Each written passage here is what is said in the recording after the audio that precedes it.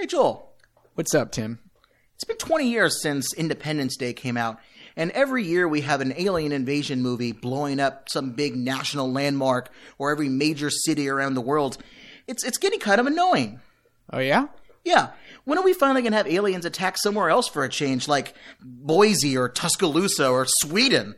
You know, it's small town America's turn to get picked on. Tim, I think you're being kind of super critical.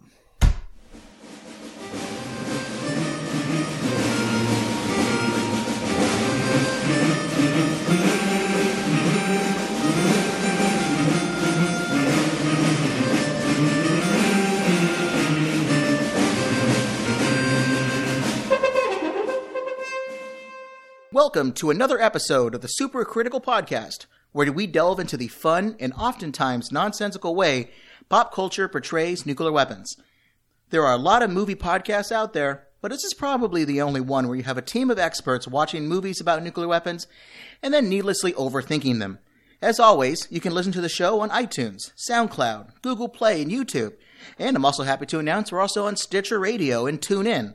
Basically, wherever you listen to podcasts, we will find you. We're also on Facebook and Twitter at Nuclear Podcast.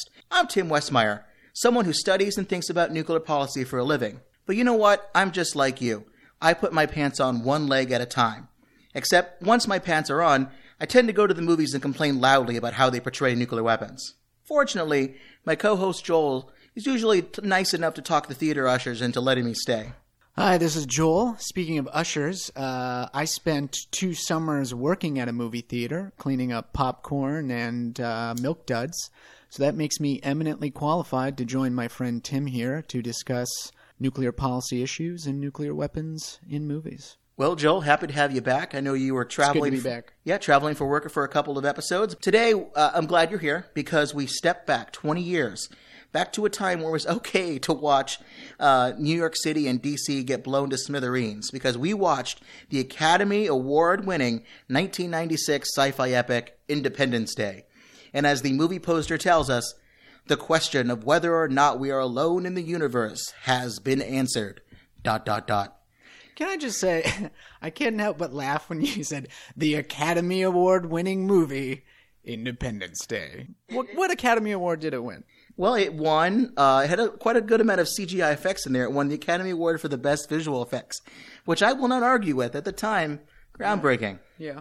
I guess that's like, Academy Award-winning film for Best Credits Editing. It's like, yeah, someone put a lot of time and effort into it. The person who helmed this movie to win the Academy Award was Roland Emmerich, who we know from lots of disaster movies like Godzilla, The Day After Tomorrow, White House Down, 2012, the 10,000 BC, Stargate, and of course, The Patriot for some reason. I guess a different type of disaster for the British. Throwback. Yep. Also written by Dean Devlin and also Roland Emmerich, the director. Just had quite a big cast at the time, and a number of big stars came out of this. So why don't you run us through the cast roll here, Joel? Who's in this? Sure. Well, let me first, I just thought this was a funny aside as we were looking up the movie. I thought it was an interesting story of how this movie came to be as far as the storyline. Apparently, after a while, Roland Emmerich was doing promotions for Stargate. He got interviewed by a reporter who started asking about, extraterrestrial life, stuff like that. He stated that he didn't actually believe in aliens.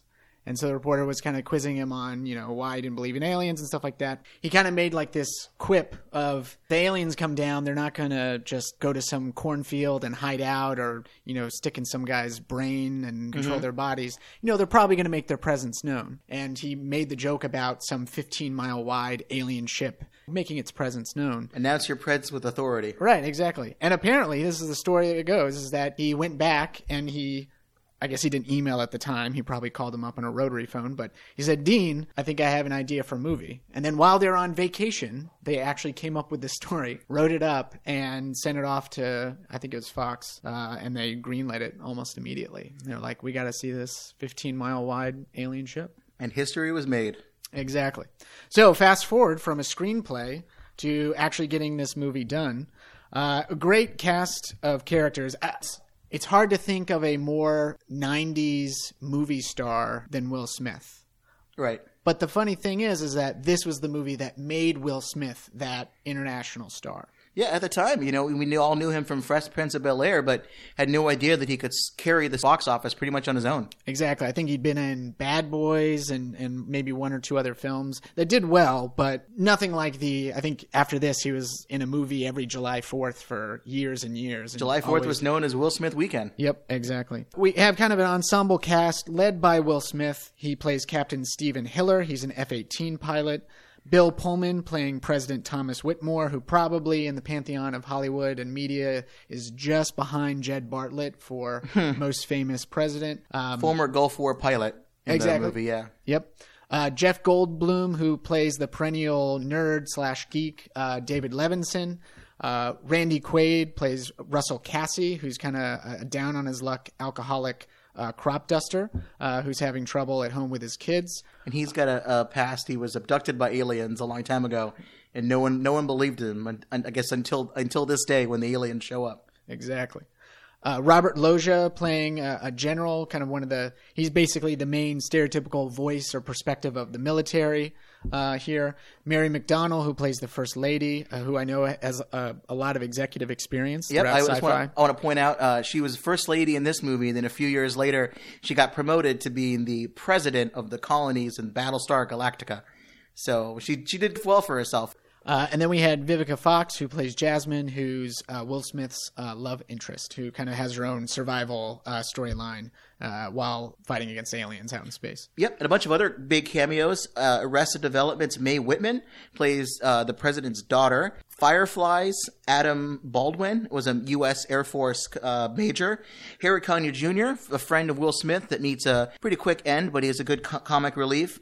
And I know you're going to like this one, Joel. Frank Welker, who voices Megatron and the Transformers cartoons and everything. He's the vocal effects for the aliens in this movie. I wondered when he went in to audition, he was like, yes, I've spent years cutting my teeth on kids' animations, and now I can finally go to the big leagues, big budget motion picture, dramatic, really serious stuff. Nope, we're gonna have you make a couple clicks and other gravelly noises, and please blow up all the American cities. I guess he wanted a paycheck. Yep, you got it. Because this movie was the highest grossing film of 1996, and at least according to some statistics, the 55th highest of all time. The first to even use a Super Bowl ad to market for its marketing campaign. So it was just like War Games and Peacemaker, two other movies that we did on this podcast.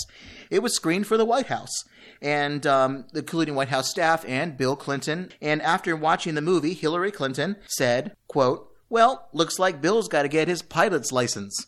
Because the president in the movie was pretty popular, a former Gulf War pilot. I guess that was how they wanted to be able to run for re-election. But also the other side of the aisle, GOP presidential nominee Bob Dole tried to jump on the movie's popularity as well on the campaign trail.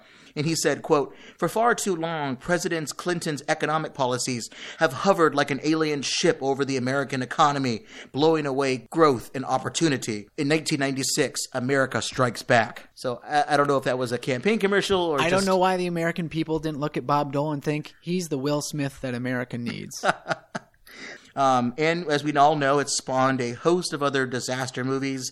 Every movie afterwards that was somewhat similar would try to recreate the famous scenes that are in this film. And it's got a 61% on Rotten Tomatoes, which, is not too bad. Critics liked it as a summer blockbuster, but mocked its plot and writing. But even Roger Ebert gave it 2.5 stars. He said he, quote, "kinda liked it," but thought that the creature and ship design were retreads of movies and other stories that have been put out since the 1940s. It's had a video game, radio play, books, and other things that are based on the movie. And I can confirm that the video game is one of the worst games I've ever played. But we're not talking about the video game. We're not talking about anything else. We're not even going to talk too much about the sequel, which just came out this year, 20 years later.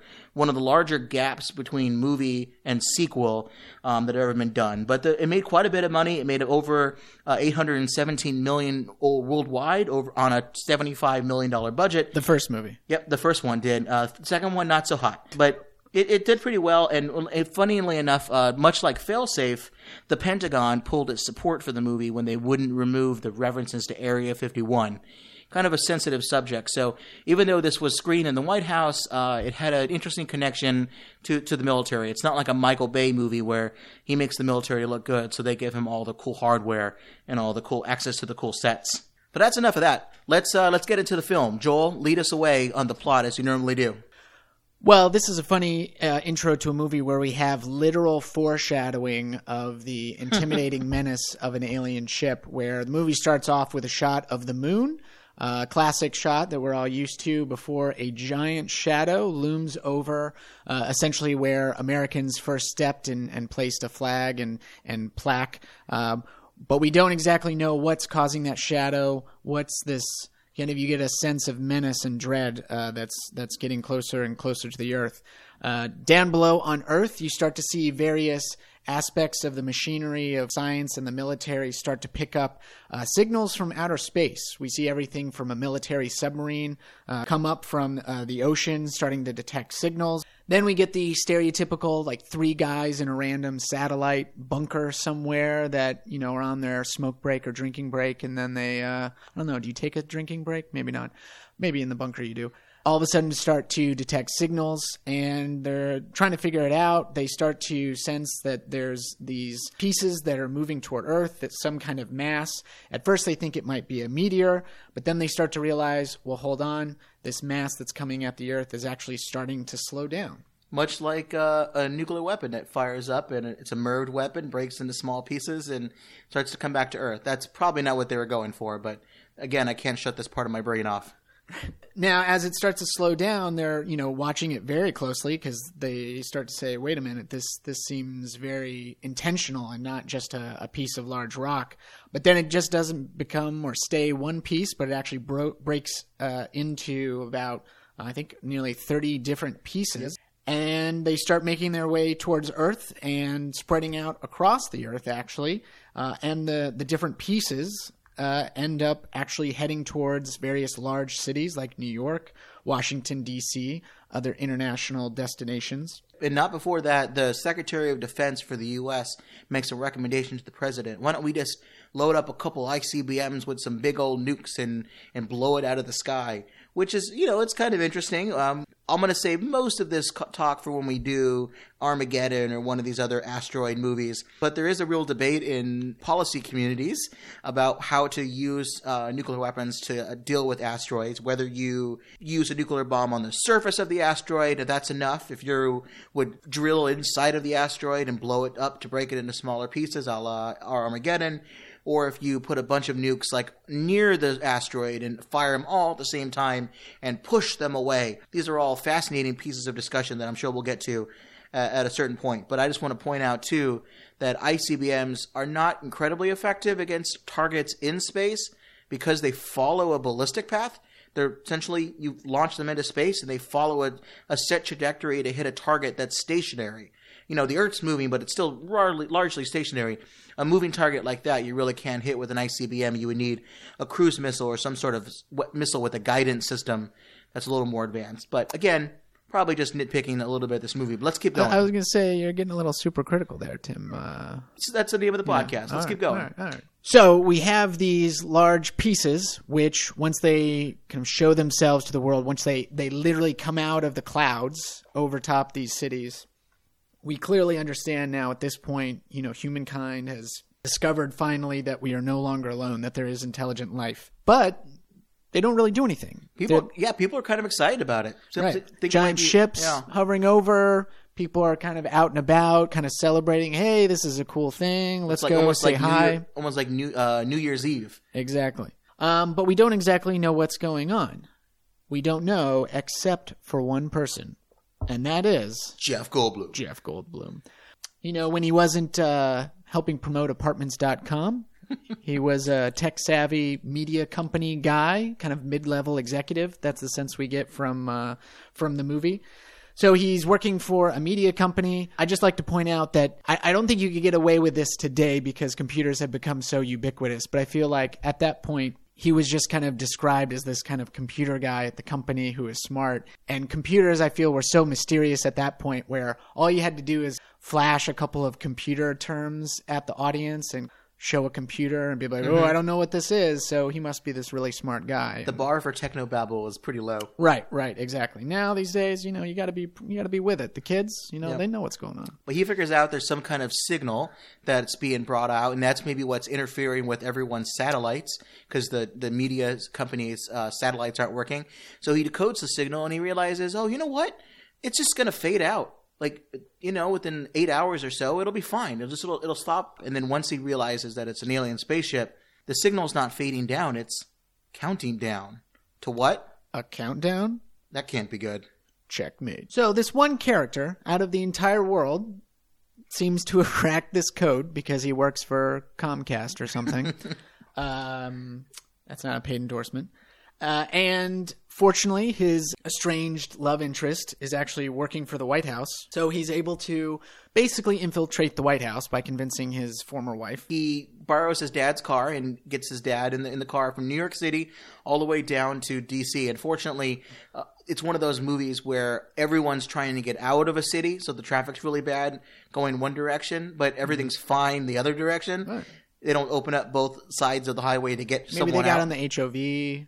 Maybe. But I will say, in terms of, I've read a lot of old civil defense manuals about how to evacuate cities in the event of an impending nuclear attack. It was a Friday night, civil defense manuals. It just seemed like good reading. Yeah, I had a glass of red wine. It was wonderful. But one of the things that they do say that for plans are that they would open up both lanes to go one direction, essentially out of the city. Someone dropped the ball on this one. There you go. So they're able to warn the president. They're able to literally infiltrate the White House, explain what's going on, just as they're about to convince the president that there is a menace, there is a threat. It's not just a Vulcan, we come in peace kind of moment. It's at that moment where the timer eventually counts down to 0, and we get some of the most famous, iconic images of kind of modern cinema, where you have the giant circular structures, disc structures over top of New York, Washington, D.C., etc. open up. It looks like they might have an elaborate light show for America. Almost like Close Encounters of the Third Kind, where they open up the spaceship and lights come out, and there's a little light musical display. Right. A prog rock duet or something. But instead, you have basically what look like nuclear explosions, but from this primary energy weapon that comes from the center of each disc straight down like a giant laser, destroying the Empire State Building, much of New York. We have one that destroys the White House. Mm-hmm. Fortunately, the president and his key staff have been able to get out of the White House. Probably the interns probably didn't make it. But, they're just interns. Yeah.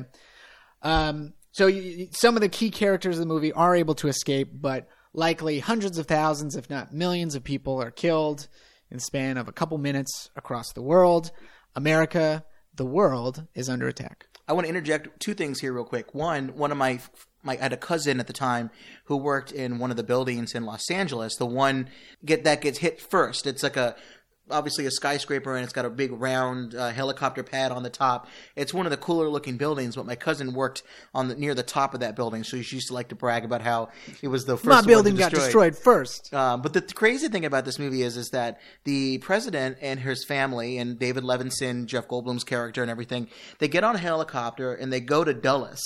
And as they get to Dulles, Air Force One is taking off, and the explosion from D.C. is reached so far, D.C. to Dulles Airport, the Dulles International Airport, which is 25 miles west of D.C. So this, I don't know if they just throw the numbers off here. Tim. That's a crazy big explosion, a 25-mile arena of destruction. That's pretty big. And also, I don't understand why in the movie they clearly say Dulles. Why isn't Air Force One at Andrews Air Force Base, is where it normally is based out of? But I think just we're willing to give a little bit of poetic license on this front. But I think the imagery of the cities being destroyed is interesting to me, because it looks a lot of like what the public might have seen when you have these fake towns that have been built up near a nuclear test site.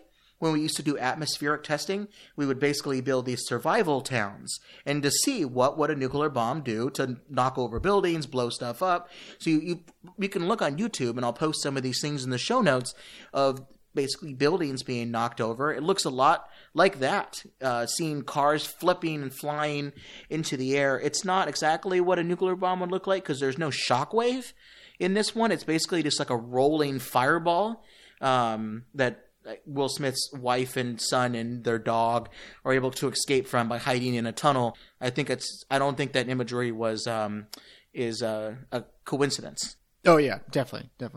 But one more note here is that Fox Studios, when they were told that the director wanted to blow up D.C., and specifically the White House, they were a little bit leery about that. They weren't sure how they were going to do that.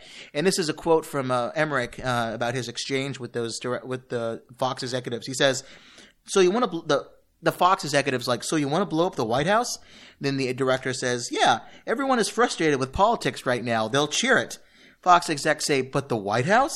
Well, yeah, we would agree with you if it was a terrorist doing it, but hey, it's space aliens. And that's supposedly what worked and got them the movie. You can never go wrong blaming aliens or some Marvel villain. So, Mm-hmm. so the president, his key staff, so Goldblum's character and his ex-wife, they're able to escape. Secretary of Defense, all that. Yep, the key cabinet folks, they're able to escape. Where do they go? Of course, they go to Area 51. Because, if you're in an Aliens movie, you got to go to Area 51. And much like how Harry Truman was surprised to learn that we had invented the nuclear bomb, he was told that, once he became president after FDR died, it was like a little bit of, oh yeah, by the way, we have this incredible destructive weapon.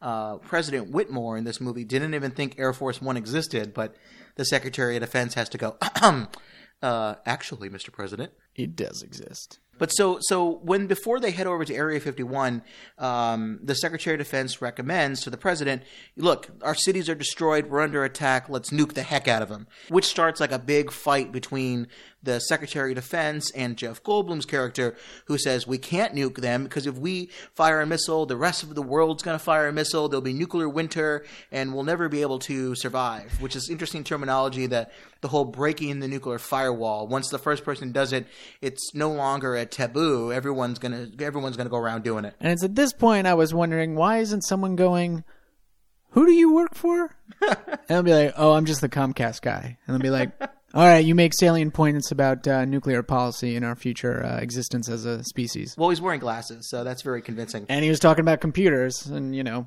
disks and Windows 95. But I did think it was funny that there's no discussion about why China, Russia, the United Kingdom, France, why none of them fired nuclear weapons at the cities, destroying spaceships. Kind of figure someone would have done it. It was the mid-'90s. We all made a lot of mistakes in the mid-'90s.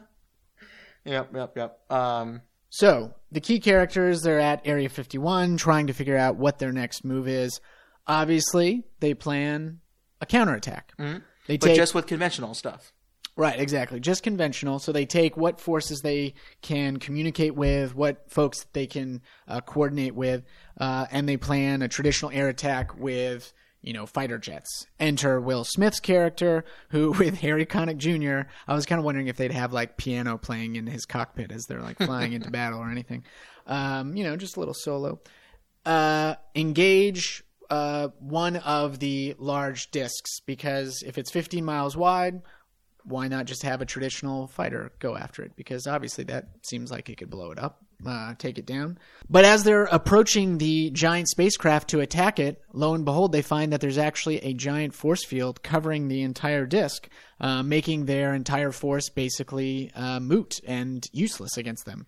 In addition to the force field, they send out a bunch of fighters, the aliens, and so we get to see the first sense of individual aliens, piloting these aircrafts, at least seemingly. In the ensuing battle, unfortunately, because there were so many alien aircrafts, the alien force is able to repel the American forces. We don't really see any other international countries that are also involved, so it's pretty much a U.S.-led invasion. At the end of the attack, we find that the only a survivor that we're aware of is actually Will Smith's character, Stephen Hiller, who's actually able to survive by heading into the Grand Canyon, luring one or two of the alien fighter jets, for lack of a better term. Oh, yeah. I think you're referring to Alien Jerry. Yeah, let's just call him Alien Jerry. He's pretty easily tricked. Yeah. Yep, Jerry. Kind of an idiot. So, Hiller, Will Smith's character, is able to basically subdue the alien, literally punches him in the face, knocks him unconscious, has another iconic moment. Welcome to Earth. All of a sudden, an international star is born. Will Smith takes over Hollywood for the next 20 years. He's able to get the alien to Area 51, where the president proceeds to interrogate the alien who has survived. It's at that point, which I find is probably the quickest, like, fast forward of Hollywood magic to kind of to completely set the scene for the plot line, where in a 30-second moment of telepathic connection, the president gets visions of basically everything that's going on, where we learn the aliens are this locust-like species that basically moves from planet to planet, taking up natural resources, killing anything in its path, and then moving on to the next planet. They find that they have no intention of peacefully resolving this dispute with mankind, and it's at that point where the president realizes they can only fight back, in which he replies, "Nuke 'em. Let's nuke the bastards." So, a squadron of B-2 Spirit stealth bombers fly in an attack pattern against an alien ship hovering above Houston, Texas. And a pretty big group of the stealth fighters, but I guess they assumed that the aliens had radar, so maybe it's not the whole stealth elements may not as important here. But I'm certainly glad that this movie didn't have the president have a nuclear football or the nuclear suitcase and push a red button. It's like one of the first movies I think we've done that actually shows somewhat what command and control would look like. President gives the authorization, and then the National Command Authority does its work. I'm a little bit surprised why they didn't go with an ICBM or some kind of sub-launch missile, but the movie looks cool when you have the B-2 bombers flying in at night. and I will say, because I had this thought when I first saw the movie, and even when I was rehashing the movie with Tim and doing some of the research, why was this over Houston? You know, I think of like the big cities. You got your New York, your DC, maybe Boston or something like that. I did a little research. Houston is the 5th largest metropolitan region and one of the largest in the southern United States. So, because I was thinking, if you only have 30 of these discs across the entire globe, why would you be over Houston? No hate for Houston or Texas, but I was just curious. But I learned it's actually one of the largest population centers in the United States. So I just think they don't like the Houston Rockets. That's kind of my opinion. Right. They just hate Texas, I guess. So they proceed to try to nuke them. Unfortunately, the force field is still there. No change. That's a strong force field right there. Yep. President says, "May our children forgive us," right before the nuke gets launched. And probably the most anticlimactic nuclear weapons attack in the history of cinema, perhaps? Pretty much. Well, he says when he hopes that his children forgive him. I don't know if he was talking about the decision to nuke Houston or the technical errors in the movie. I would apologize to my grandchildren for this one, because the B-2 bomber is shown in the movie to basically launch a cruise missile. These are missiles that drop out of the bottom of an airplane, launch and fire like a Sidewinder missile or one of these other things from an attack jet. Well, the B-2 bomber doesn't have cruise missiles. Only the next generation of stealth bombers that is reported to have what they call a long-range standoff missile. But it doesn't have the B-2 doesn't have any sort of cruise missile like that. It looks a little bit like an ALCM, which is an air-launched cruise missile, and according to my notes, a W-80 warhead, which has a 200 kiloton yield. So I'm willing to let this one slide. So a little we're bit. in the middle of a dramatic moment in the film. Yep. We're in the theaters, although I never actually saw this movie in the theaters. It was on VHS. Yep. That kind of dates it. Everyone's holding their breath, waiting for the nuclear bomb to go off. And then, in the quiet tension of the scene, in the back row of the movie theater, all of a sudden you hear Tim. That's wrong! Yep. Even 6th grade. Super critical, folks. Even 6th grade Tim had a problem with this. But not just me. A senior systems engineer / rocket scientist at Tetra Tech in Oak Ridge, Tennessee, named Robert Kennedy. I think just not related to the other one. It was you and Robert. Yep. Robert Kennedy wrote on one of his blogs about how ineffective the W-80 warhead would have been against an alien ship of that size, even if it didn't have the shield working. Did he have a blog in 1996? I hope so. Wow, that's well, impressive. I don't know if he had a blog, but later on, something drove him, much as I'm driven to yell on a podcast, drove him to put words on the internet. And his argument was that detonating the 200 kiloton bomb on the surface of that ship that size would do little to actually crater the hull. Mostly because of the nature of the ship, the fact that it's this big disk, it would just spread out the shockwave and the nuclear blast over a wide area and wouldn't concentrate damage all too much. He predicted that even if every single warhead in the world's arsenal, which is about 10,000 megatons, were fired at the exact same spot on the ship, it would only destroy less than 2 cubic miles, less than 1/10 of one of those ships. So that wouldn't really do so much. So he hates America, basically. That's what you're saying. He thinks his military strategy, this particular one, wasn't so effective. Although he did think there would be some kind of EMP effect, if depending on what the hull was made out of. If it was metallic and conductive to gamma radiation, that would have done some sort of electromagnetic pulse effect on the ship's electronics, but not so much on the actual blast effects. But the novelization of this movie, which I haven't read, but I read about it on the internet, They made it into a novel. They made it into a novel. You can get it at your library. I think it was on Oprah's book list. But the novelization gets actually pretty dark about the use of nuclear weapons. In this scene in particular, the president, after the failed attack, considers using nuclear weapons on the Earth itself to make the planet less habitable for the aliens, so they'll just leave. And I'll quote, "The failure to inflict any damage on the alien ship convinced him that there was no way to prevent them from landing. In light of what just happened in Houston, it seems it is now time to rethink the strategy of fighting the aliens and time to begin organizing ways to resist them once they begin their invasion. The only logical course of action Whitmore could conceive was to wait for them to establish their cities, then blow the world to smithereens. Mankind was going to be exterminated, he knew, without mercy. If we are lucky, he told himself, we might just be able to take them down with us." That's pretty intense, Tim. Yeah, a lot different than You should consider a career in that. Some dramatic reading. some. Yeah, Audible.com. You have my contact information. Can I do the thunder? Yeah. Or opening of the creaky door?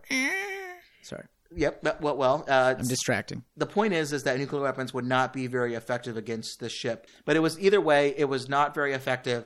What's the next plan, Joel? What's our next steps here? We just threw our most sophisticated weaponry known to mankind at the first instance of non-mankind warfare, and nothing happened. So what are we going to do? Well, I guess we got to go to the computer nerd. Jeff Goldblum says, wait a minute. These folks, they're coordinating with our satellites, our radio signals.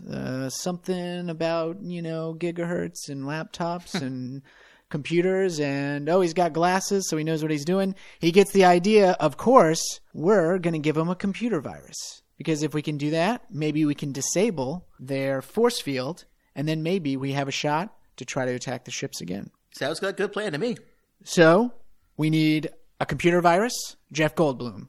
Check. We need a way to actually deliver the virus. Well, Will Smith's character, great fighter pilot, and we find out in Area 51 that they actually have one of the recovered spacecraft from the aliens. From Roswell, no less. From Roswell, of course. Crash landing at Roswell. Although one question I will have plot-wise is those individual ships were clearly from a larger ship that brought them there. And so I'm wondering, does that mean that one of those larger discs actually came by the Earth and we completely missed it? Because I doubt one of those individual ships would have come. But that's a minor point. I'm being super critical. I'm okay putting a pin in that. Save that for your super critical alien invasion podcast. Right, the follow-up podcast. So we've got a computer virus from Jeff Goldblum, and we have a ship piloted by Will Smith. They head on back to the mothership, which is an even bigger ship that's out in space. Yep. Their ship is loaded with a tactical nuclear weapon, is what Robert Loggia's character says. It's loaded with a tactical nuclear weapon, which I always thought was kind of funny. If it's just going to be on a ship and it doesn't really matter that it's launched from missile, why don't go for the big boys? We'll do a big megaton bomb. Tactical nuclear weapons are sub-kiloton. They're small weapons. These are bunker buster weapons. These are things you blow up tank battalions with, not giant alien motherships. I have an answer for that, though. Mm-hmm. So if you remember in the movie, they hide the missile in kind of a sphere structure. Conveniently, the alien ships also have these things hanging out on the end that can just perfectly encapsulate a nuclear weapon. Like a hidden Sidewinder missile type. Right, exactly. So how much bigger would those more powerful weapons have been? It might have been harder to fit it within that same space, right? It could be, although we have thermonuclear bombs that are in the megaton range that could have maybe fit inside of definitely could have fit inside the spaceship. So the question is whether or not Jeff Goldblum and Will Smith would consider this a suicide mission, which seems to me, if you're trying to talk about saving the world, you volunteer for a suicide mission. I don't know about you, but the idea of trying to get them out so you fire a missile and then get out of there, I guess that was the plan. I can see that, although you wouldn't be a tactical nuclear weapon. You would just be a standard missile size. We have cruise missiles that carry 200-300 kilotons, and not a tactical nuclear weapon. That term it sounds really cool, but it means small nuclear weapon to destroy a mothership which is like 70 times larger. I mean, like hundreds of times larger than these city-destroying smaller discs. So they're in the ship. They're uploading the virus. They have the nuke literally kind of in their back pocket, ready to use. It's at that point, I think, where they, if I remember correctly, they're waiting for the virus to take effect. They realize like they're probably not going to be able to get away because the ship is moored to the ship. And so Goldblum and Will Smith, they share these kind of victory cigars that Will Smith had gotten from his friend Harry Connick Jr. earlier in the movie. And they fire him up and they're smoking cigars and basically saying, oh, this is it. We'll take it to him, but, it's lights out for us, essentially. The virus finishes getting uploaded. All of a sudden, the aliens start to realize, wait, something's going on because we just got hacked by a Windows 95 it was MacBook, right? A PowerBook. PowerBook, excuse me. Yeah. It's got to be accurate here. And thankfully, when they do that, and they also fire the missile straight into the alien in his little control pod that's controlling the ship anchoring. Which is said, I don't know if that's like the central hub of the spaceship. I think it's just some guy. It's just some low-level alien who's just like, this is just a job for me. It's the random stormtrooper. Maybe, like they do with Star Wars where they have the fan fiction. Mm-hmm. I almost wonder, is there a YouTube video out there of like that guy going to work? It's like his third day on the job, maybe. Maybe he's a friend. Maybe he's a friend of Alien Jerry. He's like trying to reach Alien Jerry. Maybe they're on cousins. his cell phone. Yeah, maybe they're cousins. Like, I haven't heard from Jerry. What's going on? Where's Jerry? Answer your phone. Right. And he's just going to work, and he's very emotional, and he doesn't know what's going on, and can't find him. And then, lo and behold, it's these two random guys that are shooting a missile at him, and he's dead. They wave, they shoot a missile. Right. It's funny enough, the missile that gets fired, they put it on a 30-second timer, which sounds a little bit ridiculous. But as we talked about in some of the previous episodes on this podcast, that's actually a procedure known as a lay-down delivery. It's normally done with guidance bombs, not missiles. These are bombs that are dropped from airplanes. Sometimes they have parachutes that slow the descent and they land on the ground. And usually these are used against submarine bases because they will land on the submarine base. They give time for the airplanes that delivered them to get out, and then they explode so that they make sure that they land exactly where they want to go to. And it's also a perfect amount for dramatic tension. Exactly. Although I don't really understand why the military knew ahead of time that the missile would basically penetrate wherever they were going to fire it, because it like fires through that alien central console and lands behind the alien. Don't understand why they would have tried to make it penetrate as opposed to what it normally would have done, which is just explode on the surface of whatever it blew up. But anyways, I guess that's being a little nitpicky. If I really wanted to get super nitpicky, Will Smith says before they leave that the control box that the Robert Loggia's character shows him says, "Oh yeah, that's just like the AMRAAM launch pad on a stealth." Well, I don't understand what he's really talking about because the stealth bombers don't have AMRAAM launch because they don't fire cruise missiles, is what these are. That's what we refer to as an advanced medium-range air-to-air missile. Stealth bombers don't do air-to-air missiles because they don't engage in dogfighting. They blow stuff up. Maybe he's referring to a stealth jet fighter, which is what he normally flew, those F-18s. But the F-22 was a stealth fighter, but didn't exist in 1996.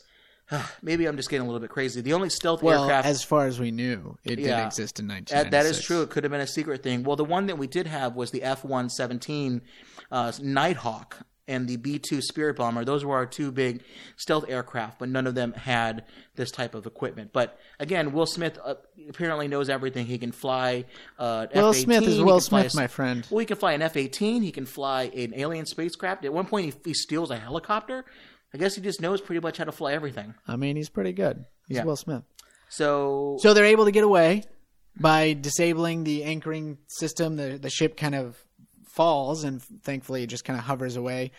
And then they proceed to jet straight for the exit door while they're being chased by a couple of random fighters. You would think that... Yep, while the door is closing. If they knew humans were inside, you'd think they'd get a larger response than three little fighter... I'm going to call them fighter jets because I don't know what else to call them. Fighter things. They're able to get out just as the doors literally are closing. And then a couple seconds later, we have an epic, what we think to be a nuclear explosion in space with a beautiful blue ball of fire. Looks just like the Death Star blow it up. Right, exactly. And then we can kind of fast forward through the rest of this. We have the main mothership completely destroyed. The force fields are disabled on each of the discs over the various cities. Cut to the people around Area 51 right before the disc is able to power up and destroy Area 51 and presumably all the other cities that the other discs are attacking. The Americans and other forces of mankind are able to essentially target the main primary weapon in the discs, and they realize if they blow up the weapon just as it's powering up, creates this chain reaction that basically, if it doesn't completely destroy, it permanently disables each of the discs. And they come raining down in a ball of fire, to which everyone makes these references of the equivalent of fireworks on July 4th when all of the alien ships are crash landing. Will Smith and Jeff Goldblum have crash landed on Earth. We've President saved goes out and humanity. meets them.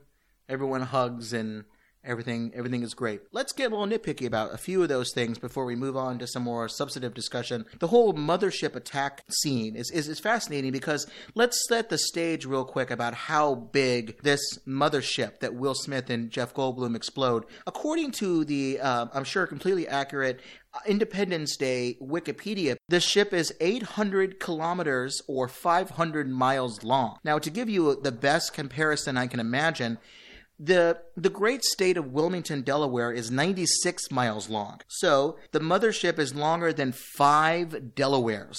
Heck, it's even taller than 4 Delawares. So if you imagine a 5x4 Delaware-sized ship, that gives you a sense of how big this mothership is. And it's apparently can hold 86 city-destroying ships, which are each 0.2 Delawares long, give or take a Wilmington. This our rocket scientist friend, Robert Kennedy, didn't think that any kind of H-bomb in the world's arsenal could blow up a ship that size. He estimated it would take 20 trillion megatons to vaporize the ship. And again, we have 10,000 megatons in total. For a warhead that big, it would need to be 4,000 yards in diameter and 11,000 yards long. I assume some kind of chain reaction got started, but even then, the destruction of that mothership, that blast that would have happened if you blew it up, would have, which is roughly around, I think, a lunar orbit, would have released 3 billion megatons of heat and radiation, basically the equivalent of 30 explosions that they think killed the dinosaurs. All of that would end all life as you know it because it would be crashing right towards Earth. So, Well, that's a fitting spectacle for a movie about, mankind being wiped out by aliens. No? It could be. It could be. Well, seems like there's a sequel to this movie, so we all survive somehow. So we kind of, I guess, going to have to ignore that part. But whatever kind of big explosion you would have needed to blow up the ship would have also resulted in a pretty big explosion elsewhere, or at least a lot of debris landing down on Earth. All right, so let's take a quick break here before we move on to some more nitpicking of the movie. We played a game when we did the Failsafe episode 9, where Joel and our guest took turns picking out whether or not the name of this thing that I said was a nuclear weapon delivery system or a Hasbro line Transformer toy. Along those similar lines, in this movie, Joel, we didn't talk about this in the plot yet because we're saving it for here. There's this famous scene where Bill Pullman's character, the president, Whitmore, gives a speech rallying his pilots against the alien forces. It's an iconic scene in American history, let alone movie history, where he declares, We're fighting for our right to live, to exist. And should we win the day, the 4th of July will no longer be known as an American holiday, but as the day when the world declared in one voice, we will not go quietly into the night. We will not vanish without a fight. We're going to live on. We're going to survive. Today, we celebrate our Independence Day. And pretty much every single action movie since then has tried to recreate this particular moment, and I'm sure a lot of real-life presidents have even tried to create that kind of epic speech and buzz afterwards. With that in mind, I think it's time to play a round of the classic game. Is this line of dialogue from a movie president or a real president? Let's do a quick, easy one. Joel, you go first. Question number 1. And just to make it fair, I have a computer program here that's going to read out my quotes with a robot voice so that you can't understand. Would you like to play a game of chess? Exactly. So that way you can't hear the inflection or anything. Everything's going to be neutral. Do I get bonus points if I can name the movie? I will give you a kudos. All right, I'll take it. All right, here we go. First one to Joel. This is just the test easy one. Never again will I allow our political self-interests to deter us from doing what we know to be morally right. Atrocity and terror are not political weapons, and to those who would use them, your day's over. We will never negotiate. We will no longer tolerate, and we will no longer be afraid. It's your turn to be afraid. Joel, movie president or real president? That's a good one, Tim. That is a movie president. Harrison Ford in Air Force One, who personally I would probably put as number 2 behind Jed Bartlett. Bill Pullman's good, but, Get Off My Plane, classic. That is correct. Air Force One, 1997. Jennifer, it's your turn here. Is this quote from a real president or a movie president? Here you go. Like the struggles of the last century, our war on terror is, above all, a struggle for freedom and liberty. We're fighting for the cause of humanity against those who seek to impose the darkness of tyranny and terror upon the entire world. So what was that? Movie president or real president? I think that was a real president. Any guess on which one? George W. Bush. Yep, that's a George W. Bush speech on terrorism in 2006. I did detect a little southern drawl from Texas. Well, according to this, it says Daniel from the UK speaking, but maybe they come out the same when it's computer terms. All right, guys, so it's tied up 1-1, but let's get real. Joel? Great responsibilities have been placed upon us by the swift movement of events. I'm going to say a real president? Question mark? It is a real president. It is Harry Truman's speech declaring the Truman Doctrine in 1947.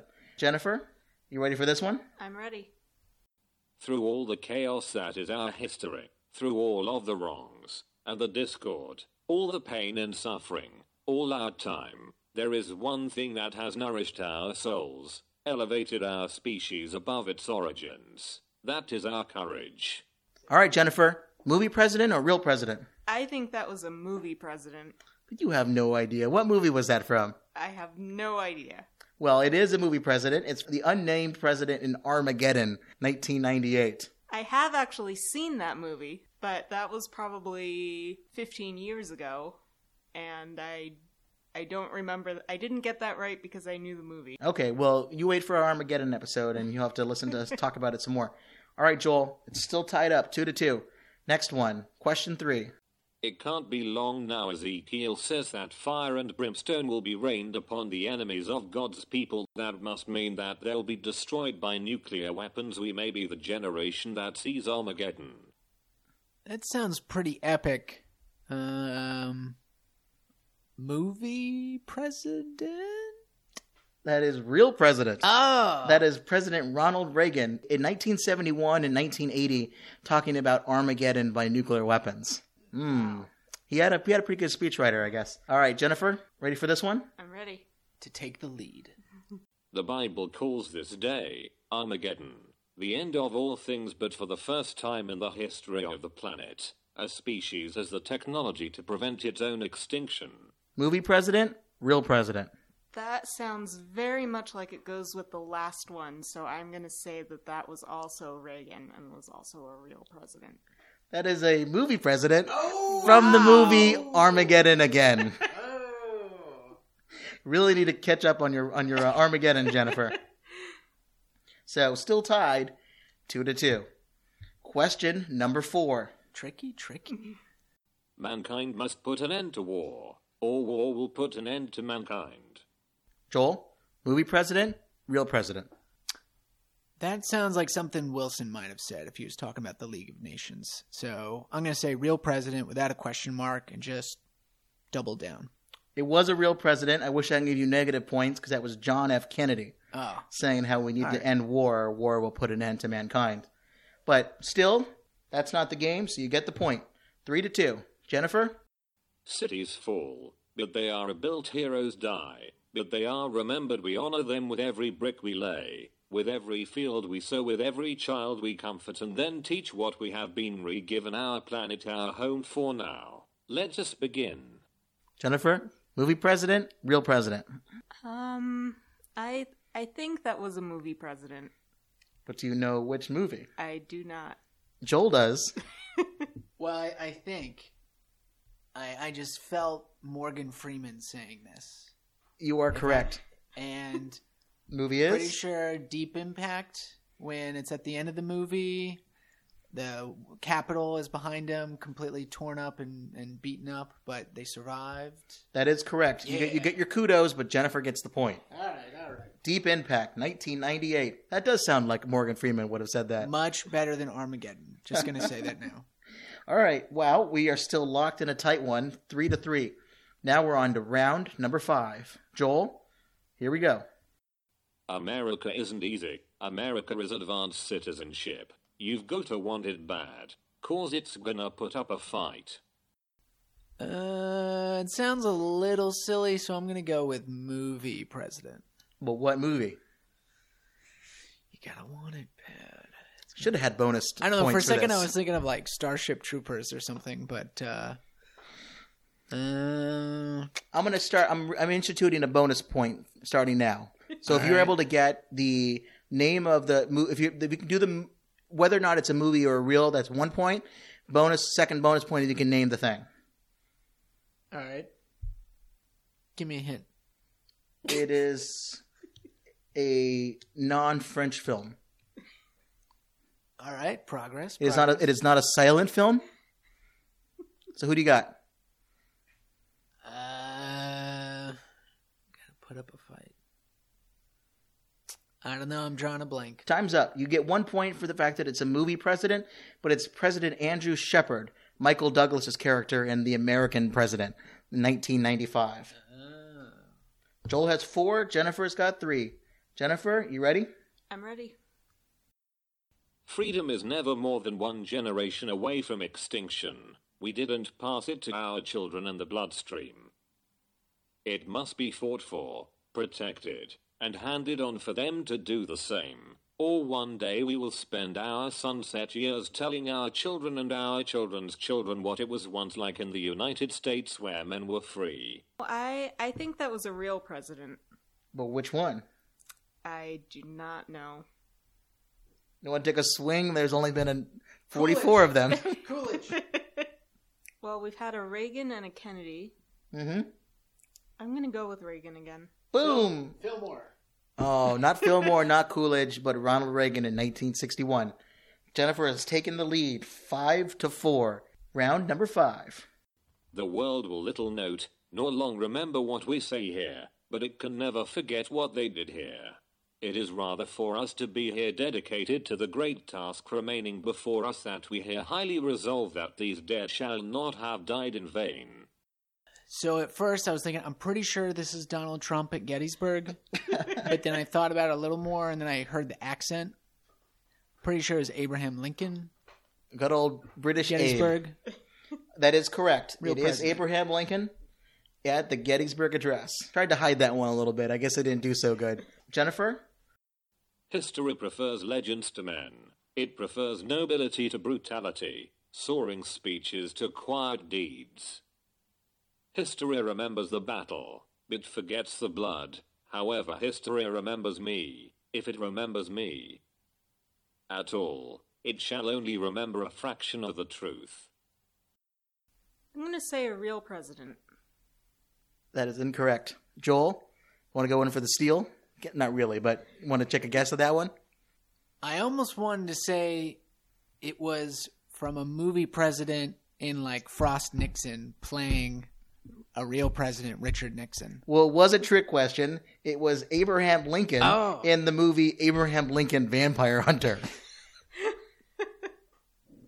So, no point. Can I lodge an official protest at Yes, that question? I am the arbitrator, and I have denied it. We could go back to Armageddon, Jen. You know, it's either this or that. So it's now Joel actually has a lead of 6-5. Let's move on to round number 6. Joel? More than any time in recent history, America's destiny is not of our own choosing. We did not seek nor did we provoke an assault on our freedom and our way of life. We did not expect nor did we invite a confrontation with evil. Yet the true measure of a people's strength is how they rise to master that moment when it does arrive. Pretty sure that's a real president after Pearl Harbor. So it could also be the quote from the movie Pearl Harbor. But I'm pretty sure it's from a real president. Incorrect. That is President Josiah Bartlett, played by Martin Sheen in a famous West Wing episode in early 2002. Tim, always bringing it. I think this is one of our favorite episodes. This is 20 Hours in America. So Joel does nothing to advance the lead, and now it's Jennifer's turn. You could have just said incorrect. He said has done nothing to advance the lead. Jennifer, why don't you see what you can do? I'm going to go out there, and I'm going to take the oath of office. I'm going to run this government. And if some Islamic nations can't tolerate a female president, then I promise you, it will be more their problem than mine.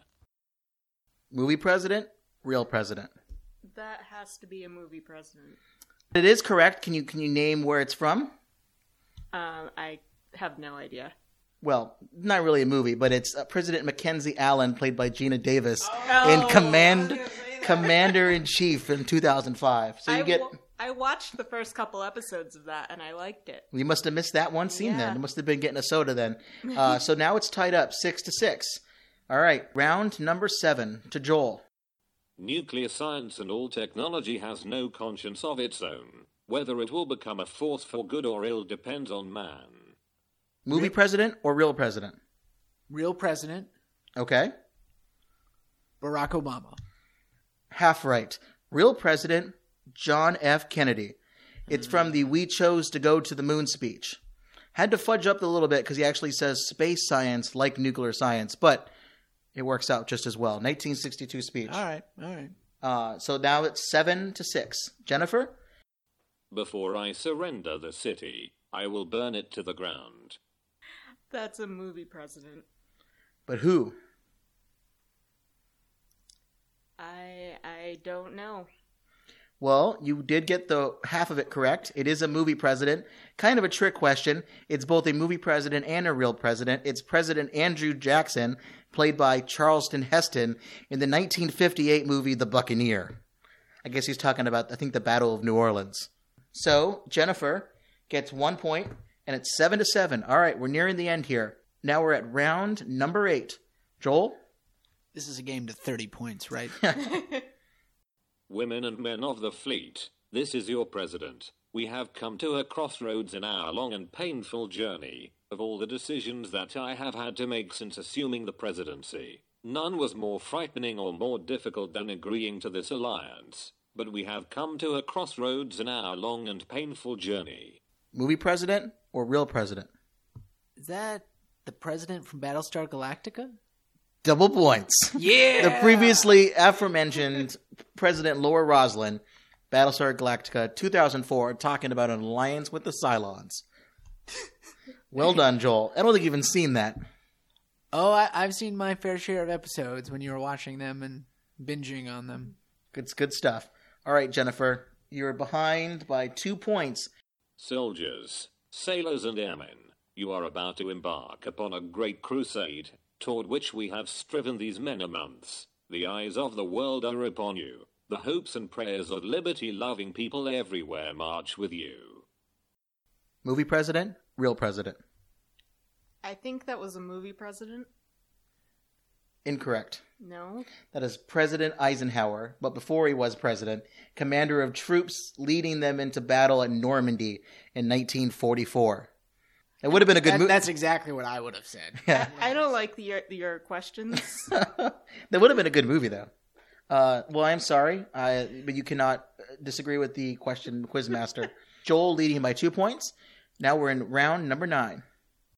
This story is one good men will teach their sons. From this day to the end of the world in it, we shall be remembered. We few, we happy few, we band of brothers. For who sheds his blood today shall be my brother, and those back home now but shall think themselves accursed they were not here, and they hold their manhoods cheap while any speaks. Movie president or real president?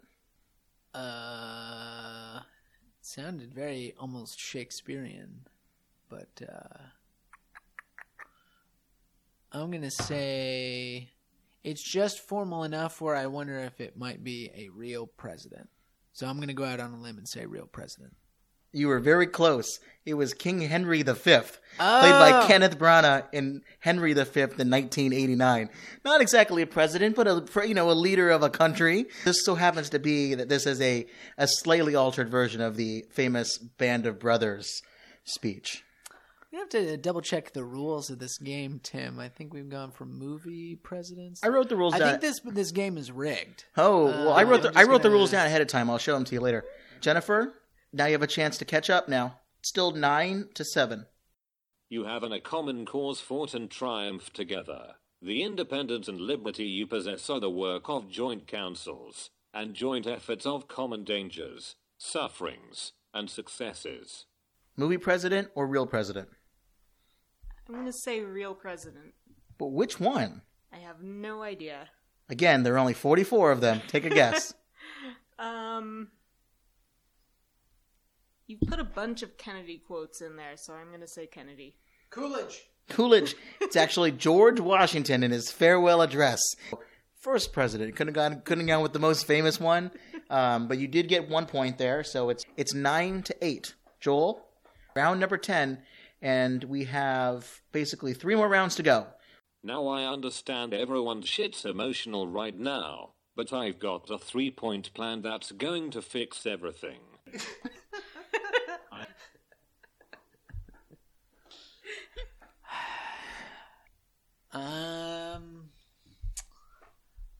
Tempted to say Lincoln, Washington, Jefferson. Taft had a dirty mouth. Taft, yeah. I don't know. I think they did more than 3 points in their 3-point plans. I'm just going to go out on a limb and say Donald Trump? ? Unfortunately incorrect, although probably not too far off from what they might have been predicting. It was a movie president. It's President Dwayne Alonzo Mountain Dew Herbert Camacho, played by Terry Crews in a speech to Congress in the movie Idiocracy in 2006. Jennifer, let's see if you can tie it up. I may not know much, but I do know the difference between chicken shit and chicken salad. Movie president or real president? Carter. Movie president. Carter. Oh, it is a real president. That's a famous quote from Lyndon Johnson. This is great. This is more fun than I've ever had in my entire life. It's still 9-8. Round number 11. Last 2 rounds. Ready? Joel? We have finally learned, at far too great a cost, that if the most powerful weapons ever created are ever unleashed, they will be fired not in anger, but fear. Movie president or real president? I'm going to say real president.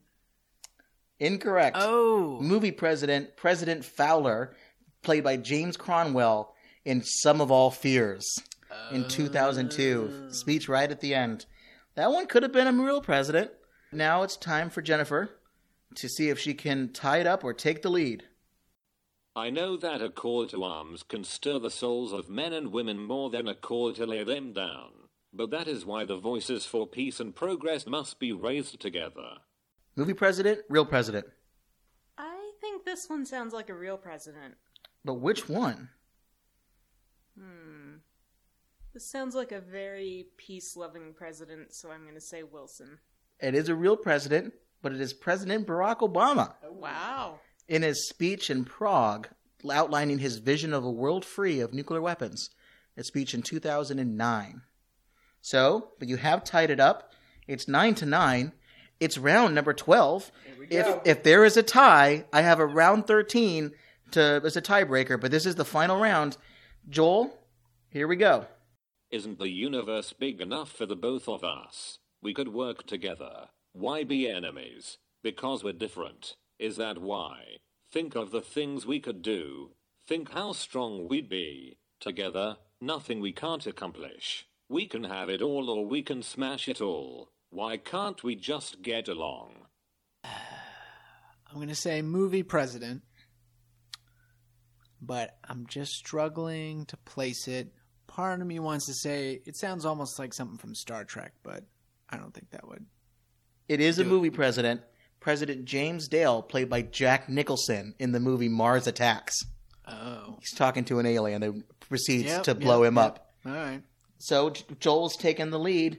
Last second attempt by Jennifer. Here we go.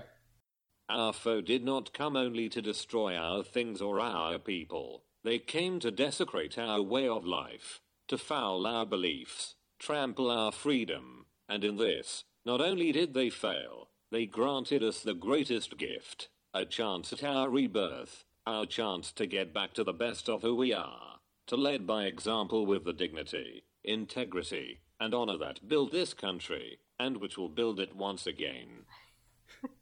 Movie president or real president? I'm going to have to go with movie president there. That is correct. But from what movie? I have no idea. President Benjamin Asher, played by Aaron Eckhart in Olympus Has Fallen. Ooh. So we have a tie. This just keeps going. I have one more round left here. So Jennifer, Joel, you're up next. Here we go.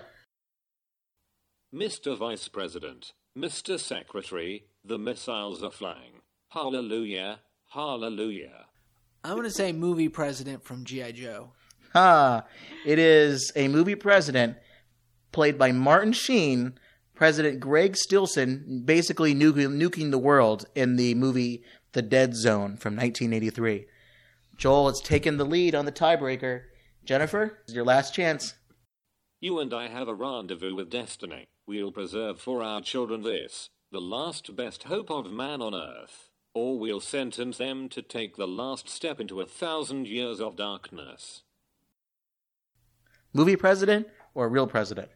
Movie president? Ooh. President Ronald Reagan in a speech in 1964 called The Time of Choosing. That puts Joel in the lead, 11-10. He is a victory. Everyone. Couldn't have done it without my Coolidge history knowledge.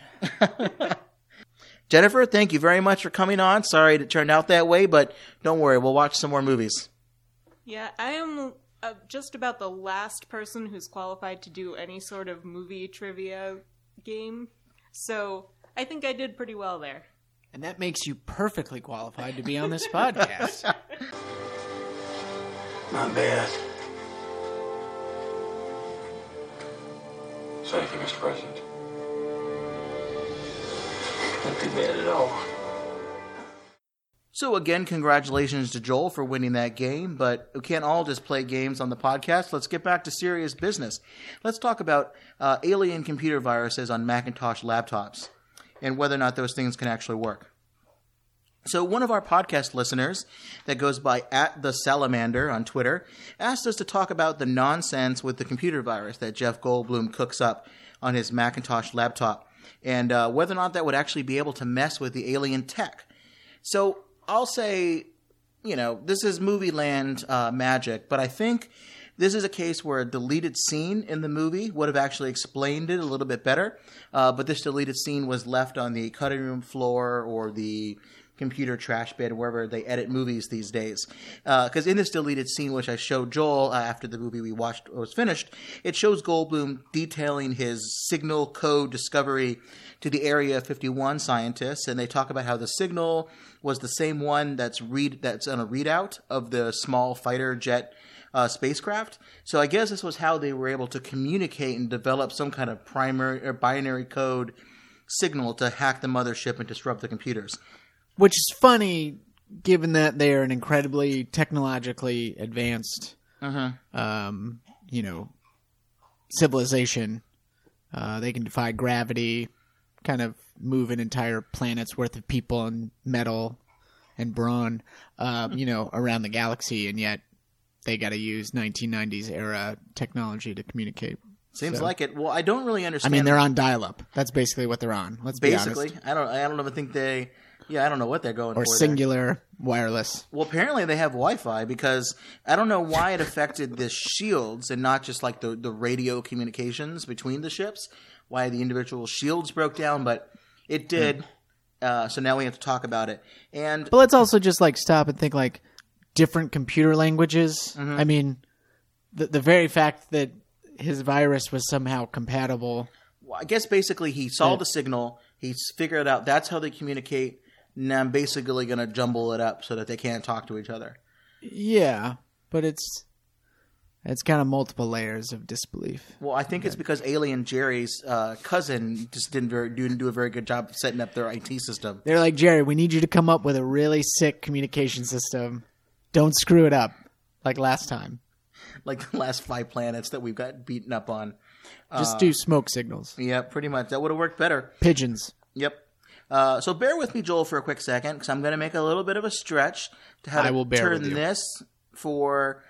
turn this into a conversation about nuclear weapons. Okay. Computer hacking, viruses, cyber attacks, all of these things have long been concerns for the U.S. military as it tries to protect its nuclear command and control system from outside disruption, Jeff Goldblum or otherwise. A reminder here that the Nuclear Command and Control System, otherwise known as NC2, is made up of systems, communication paths, and procedures used by the military to confirm a presidential order to deploy nuclear weapons and ensure that the command makes its way down to the missileers in the silo, the pilots in the bombers, and the sailors down in the submarines. With the way the technology always seems to fail when you want it to work, this is a difficult process, and even under normal circumstances, but you can imagine how difficult it would be to get that order from the president down to the person who actually pushes the button if you're under cyber attack. A January 2013 report by the Defense Science Board called Resilient Military Systems in the Advanced Cyber Threat, it concluded that the U.S. Nuclear Command and Control System had yet to be tested in terms of its vulnerability to large-scale cyber attacks. And the report recommended that the Pentagon study the issue further to assure national leadership that the nuclear deterrent was survivable against large-scale, full-spectrum cyber attacks. In response to these worries, the head of the U.S. Strategic Command in 2013, U.S. Air Force General Robert Keller, told Congress that while he saw no significant vulnerability, he still ordered an end-to-end comprehensive review because we don't know what we don't know. When asked whether Russia or China could stop one of his missiles, he said, "Senator, I don't know." Sir, apparently they can only hack the emails, but what could go wrong with that?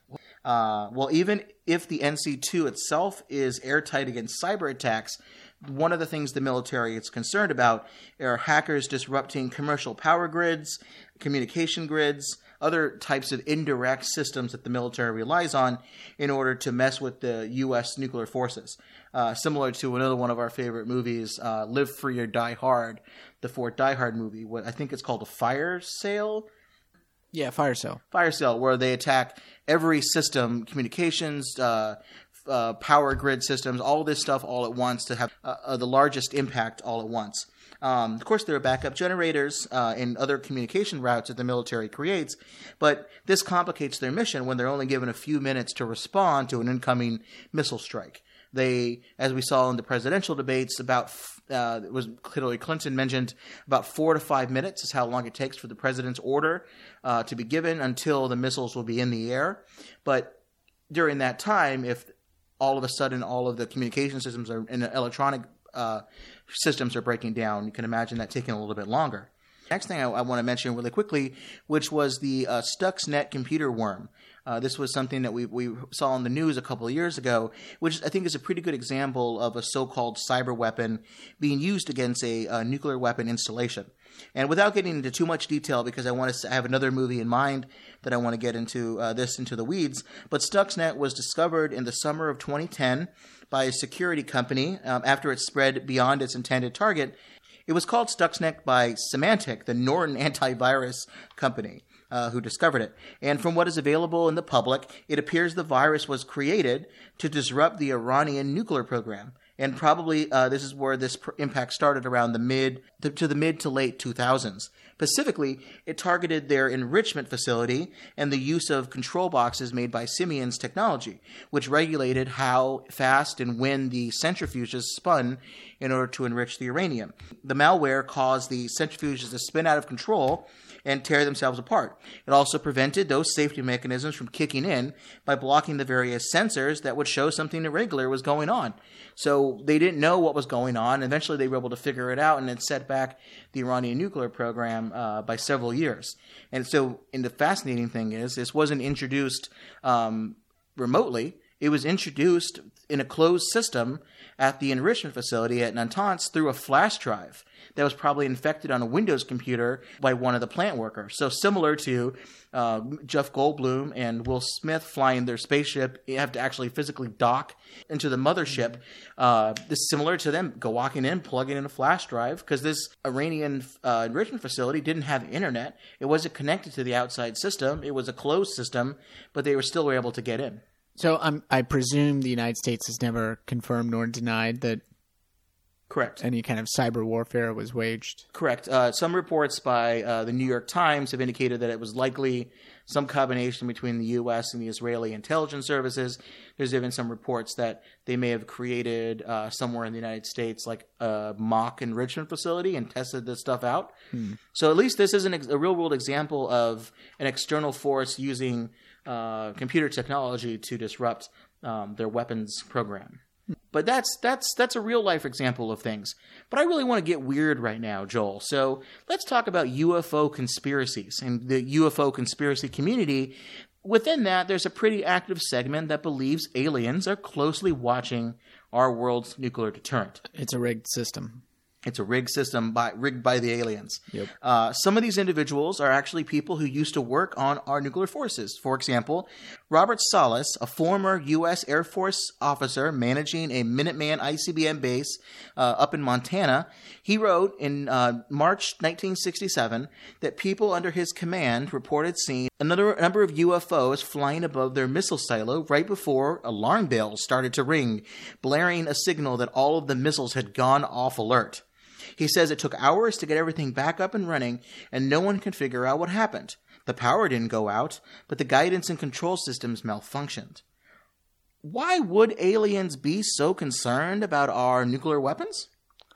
Well, I mean... Thank you for asking, Joel. There are two basic schools of thought.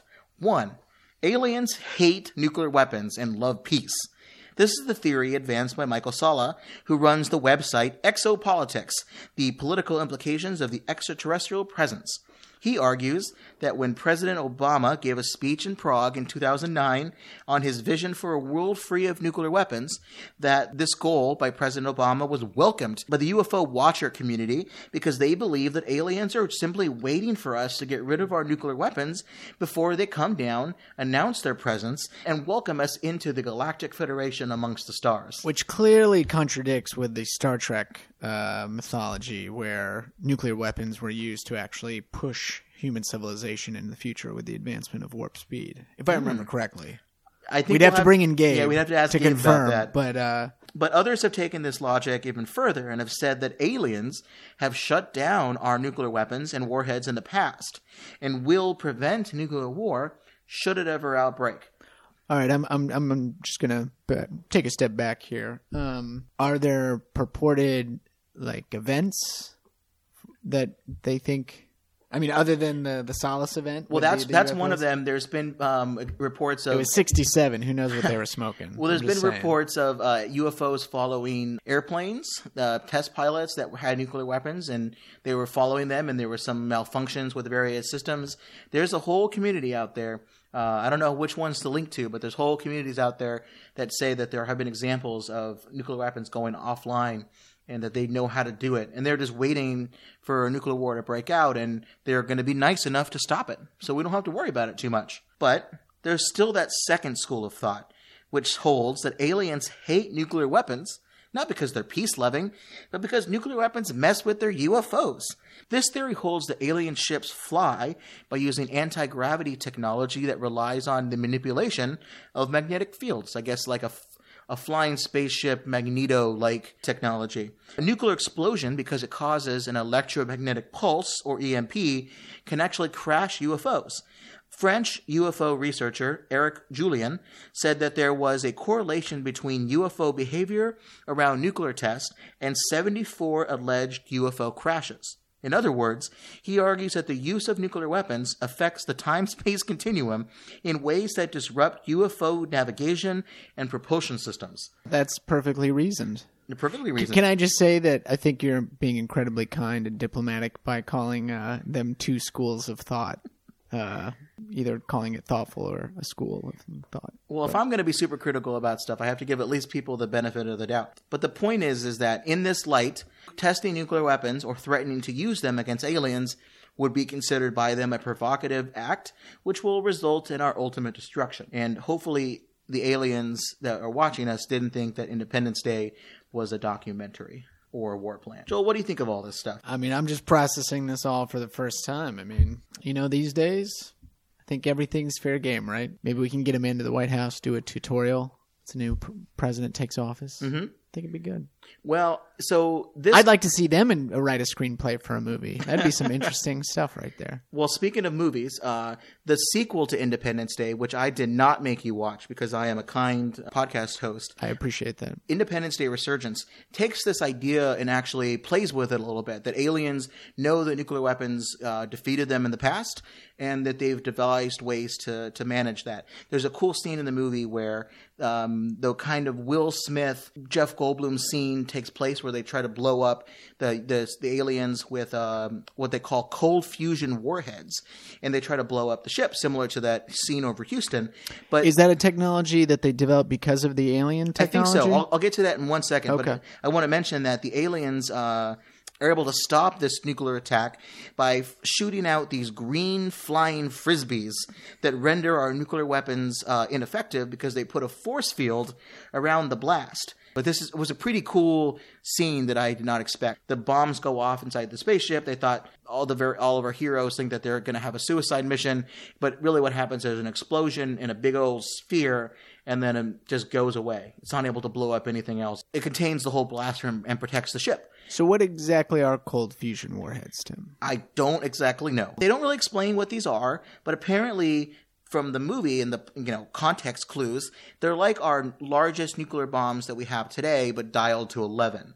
Like, they are large bombs, because they even say, the head of the Earth Space Defenses says in the movie that a bunch of cold fusion bombs put together could destroy everything from Las Vegas to Houston. Again, Houston comes up. So, Tim, you said there's a head of the Earth Space Defenses. Tell me a little bit about that.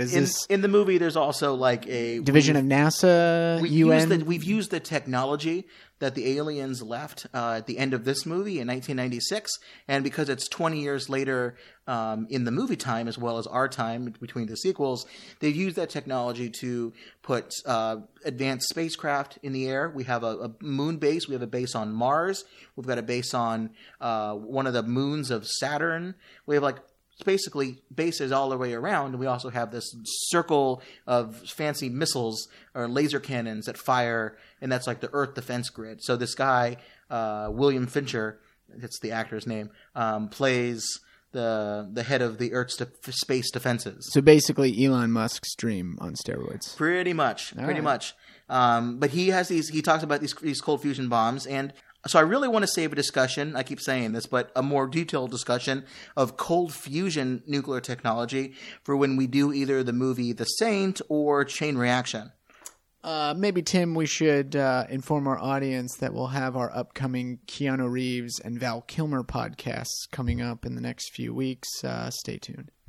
I'll keep an eye out for it. I didn't know that. I'm excited for it. But basically, cold fusion is the idea of fusing together light elements without having to rely on the kind of heat and pressure that you need to do this, which is basically the kind of heat and pressure that you would find at the center of the sun. Quite a lot of force there. In thermonuclear bombs, heat, pressure, and X-rays are generated from a fission reaction, which is when you separate elements of uranium and or plutonium. You basically split the atom, and it generates a lot of heat. That heat and pressure and X-rays will fuse together lighter elements of hydrogen, like deuterium and tritium. This results in an element that is surprisingly lighter than the two other original elements put together. And because of what Einstein told us, E equals mc squared, or energy equals mass times the speed of light squared, that formula says that the difference in mass between the two sets of objects is because there's that difference, there has to be an output of energy as well, which takes the form, in this case, of a giant explosion. So a cold fusion warhead isn't really the terminology that we would use in this context. This sounds a lot like the theoretical bomb that a lot of bomb designers think about, which is called a pure fusion warhead.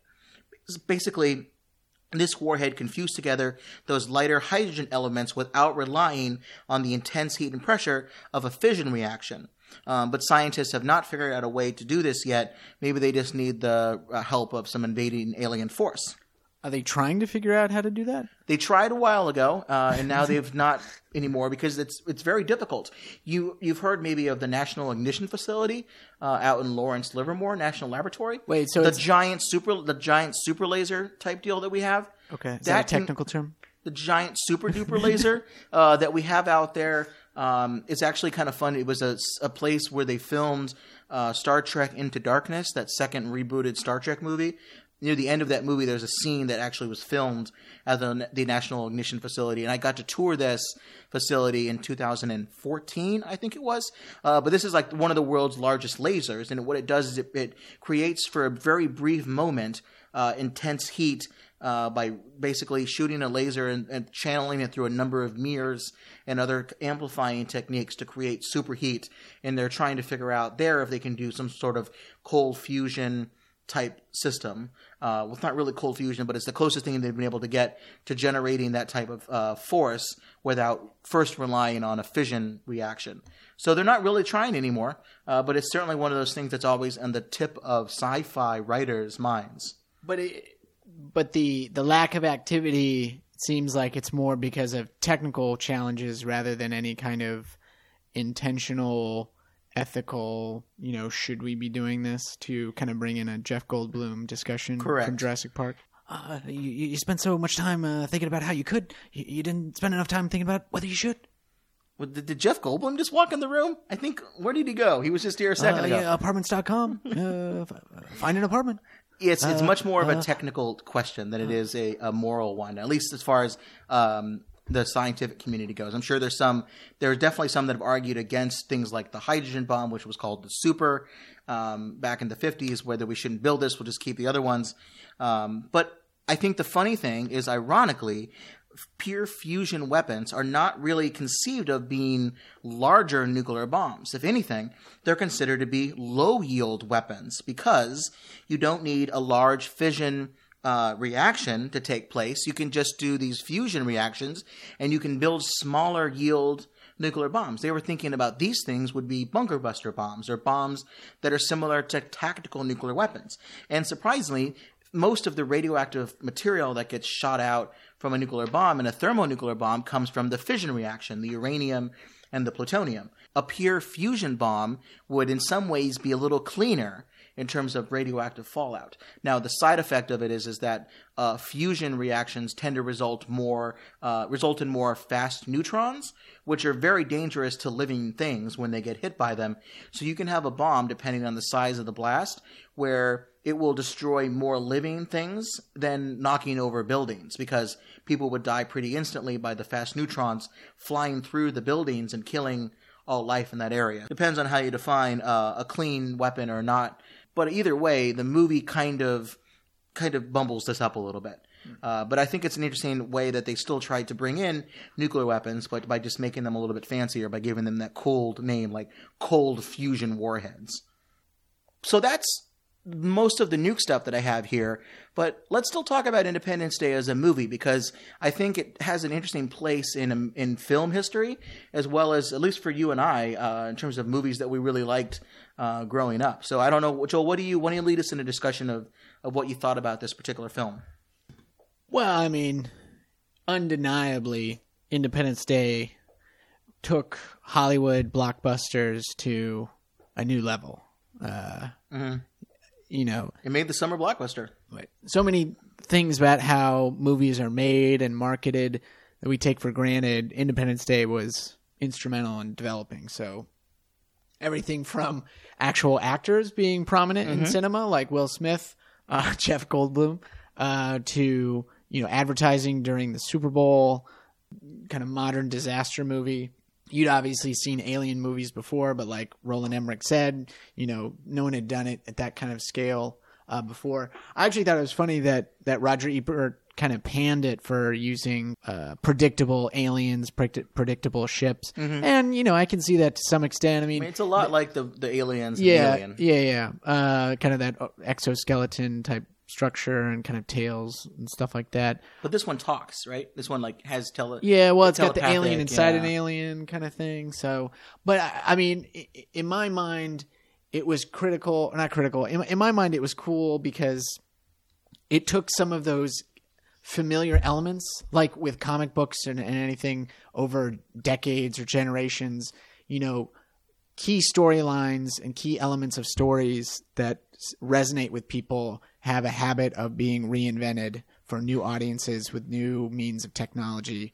And with cinema, I think Independence Day was that perfect time in the mid-1990s as computers were really starting to be integrated with movies to kind of amp it up. And I think you saw that I think science fiction generally is perfect for this, because you can marry, you know, technology as kind of a tool for telling the story, but also technology can be part of the story as far as an advanced technologically advanced race and what have you.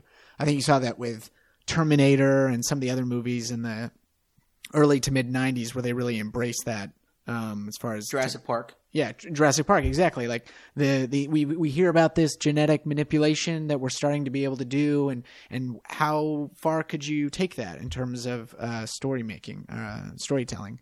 So, you know, is it the greatest piece of cinema? No, but I mean, you can't deny that it's a thrill ride from beginning to end. I really still like this movie. I've had to watch it a couple times recently for the purpose of this podcast. So I think it's one of those films that I need to see maybe every 5 years or so, and I think it has still a pretty good burn for me while I watch it. But I certainly enjoy the unique time and place that this movie happened. For example, the idea of it appears to be some kind of liberal president. I mean, I don't know if it's exactly the case. It's like a Jeb Bartlett type, but you know, it's during the Clinton years, and it's fascinating to me because it's after the end of the Cold War, so that's during this time period. A lot of the movies that we've watched so far take place in the 90s, and it was a time where the Soviet Union was gone.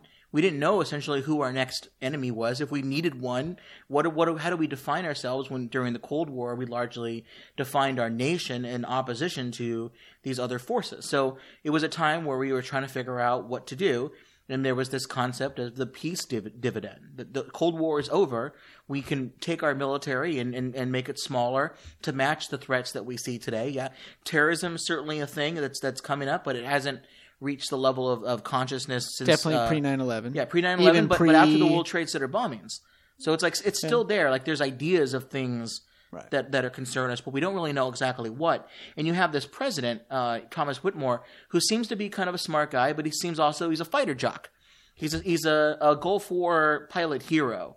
Who I think for some people, I don't know if this is necessarily what the director was going for, but it definitely was in contrast to Bill Clinton, who is all the great things that he may have done in terms of the economy and other kind of policies. I think for some people, he was. It's a big contrast of the president that's there and the president that was in real life there. Well, I guess in ways that kind of in its own escapist fantasy for some people. Same way that Jed Bartlett was in The West Wing. Yeah, I can see. I guess a tough liberal president. I mean, I took his. When they talk about him being a fighter pilot, I guess I didn't take it that far. I thought it was more of a naked plot device in order to be able to justify why the president would jump into a fighter jet and be like, "Let's go, boys." But it certainly works. That's a good point. It certainly worked because there aren't a lot of movies that I can imagine later on where a president led the fight against whatever it happened to be. It's always when you say it out loud, some of the plot points of Independence Day. I'm just like, and then the crop duster destroyed the. Yeah, unfortunately, that was a deleted scene, and they decided to change that up. But one other thing I'll say that's interesting too is because of the fact this is a pre-9/11 movie that destroys New York City. Some of the visual effects people after 9/11 were watching some of the TV coverage, and they said, quote, that they felt guilty about maybe making their work of blowing up the White House look so good because they might have been what they said was the nucleus of an idea for someone to say, hey, let's crash a plane into the White House, which is, I don't know if I would necessarily put the blame on them for that. I'm sure that idea is not a crazy one. If anything, I think there was a Tom Clancy novel where terrorists blow up the Capitol during the State of the Union. On 9/11, when I was in high school, we were just sitting in our desks like most people of that age, watching CNN as everything was going on. They literally, I'm using literally a lot. Maybe it's my inner Joe Biden. But they did. They literally brought him on air live to talk about his book. Tom Clancy? Yeah, I remember specifically. I was like, okay, I guess that's one thing you could do to talk about live news going on. But so I think this movie is fascinating because I compare it not to other movies similar in terms of the time and everything, but the sequel. Because the sequel takes place 20 years later. It's a very different time. Movies often can reflect the context that they take place in, especially movies about nuclear weapons, because they reflect either the fears, the anxieties, or the hopes and dreams and all that stuff of the generation of the people that made the movie. Oftentimes, more than not. But this movie, I think some of the things that were really stood out to me was, we talked about in the plot discussion at the end of the film, of the first one,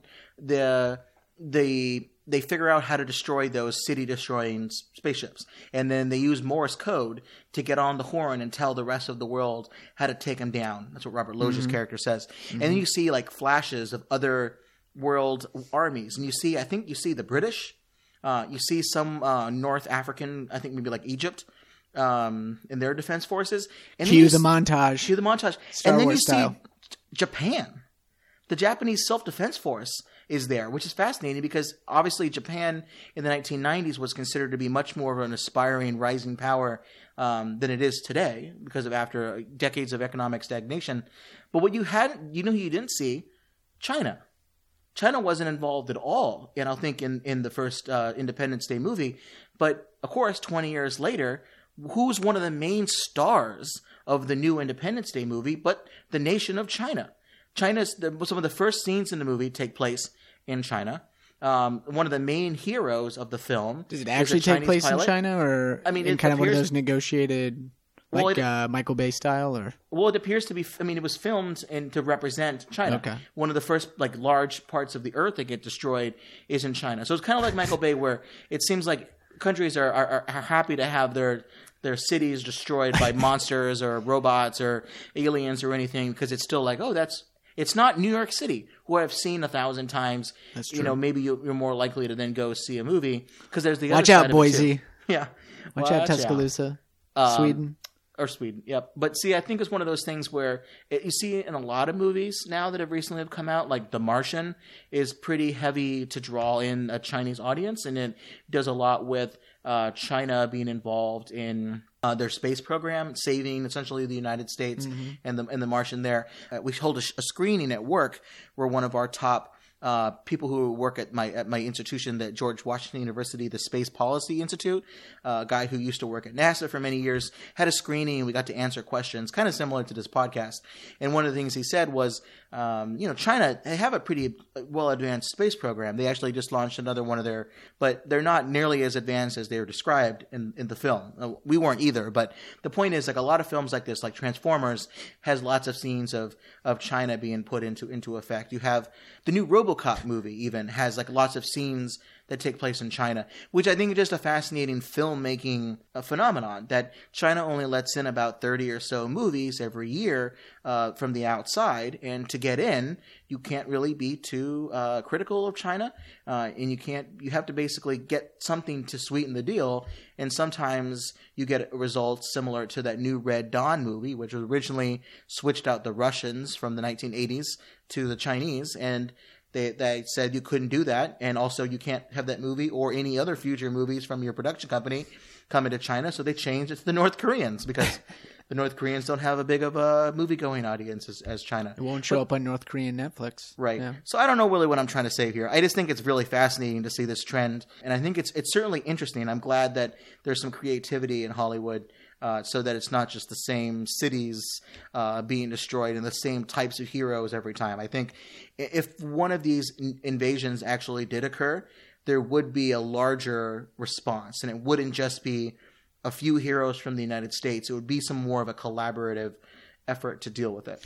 Well, there's kind of you can look at it from two different perspectives, right? Which you just kind of expressed. One is the story taking on the broader dimension of kind of the world we live in 2016, where other countries play a more active role in world events, which, on its face, it's like, yeah, of course, we are a planet. We're not just one country. So the stories should reflect that, especially if you're talking about a global calamity or global effort. But you also pointed out that there is an economic dimension to it, as far as, whether you're trying to get into the Chinese market or appeal to like global audiences. Like, what was the giant robot fighting monsters? Oh yeah, Pacific movie? Rim. Pacific Rim. Right. Like, it kind of didn't do that That's well one in the of the United ones, States, but that was like a movie, but also like Transformers, where they took on a more global dimension in their storytelling, and they did really well, internationally. And just kind of interesting how you have those two different forces where, in some ways they're purely economic, but they're also kind of driving more diverse storylines, which, in some ways are really good. Obviously, you can make a really bad movie that might still appeal to a broad audience. But and I think that you just made me think of something else too, which is that this very the artistic choice that directors and filmmakers need to make between trying to tell the story they want to tell and then also having to balance that with the economic realities of wanting to appeal to an audience, or is it because they have their story is involves other countries because it reflects either the reality of it or what they're trying to portray.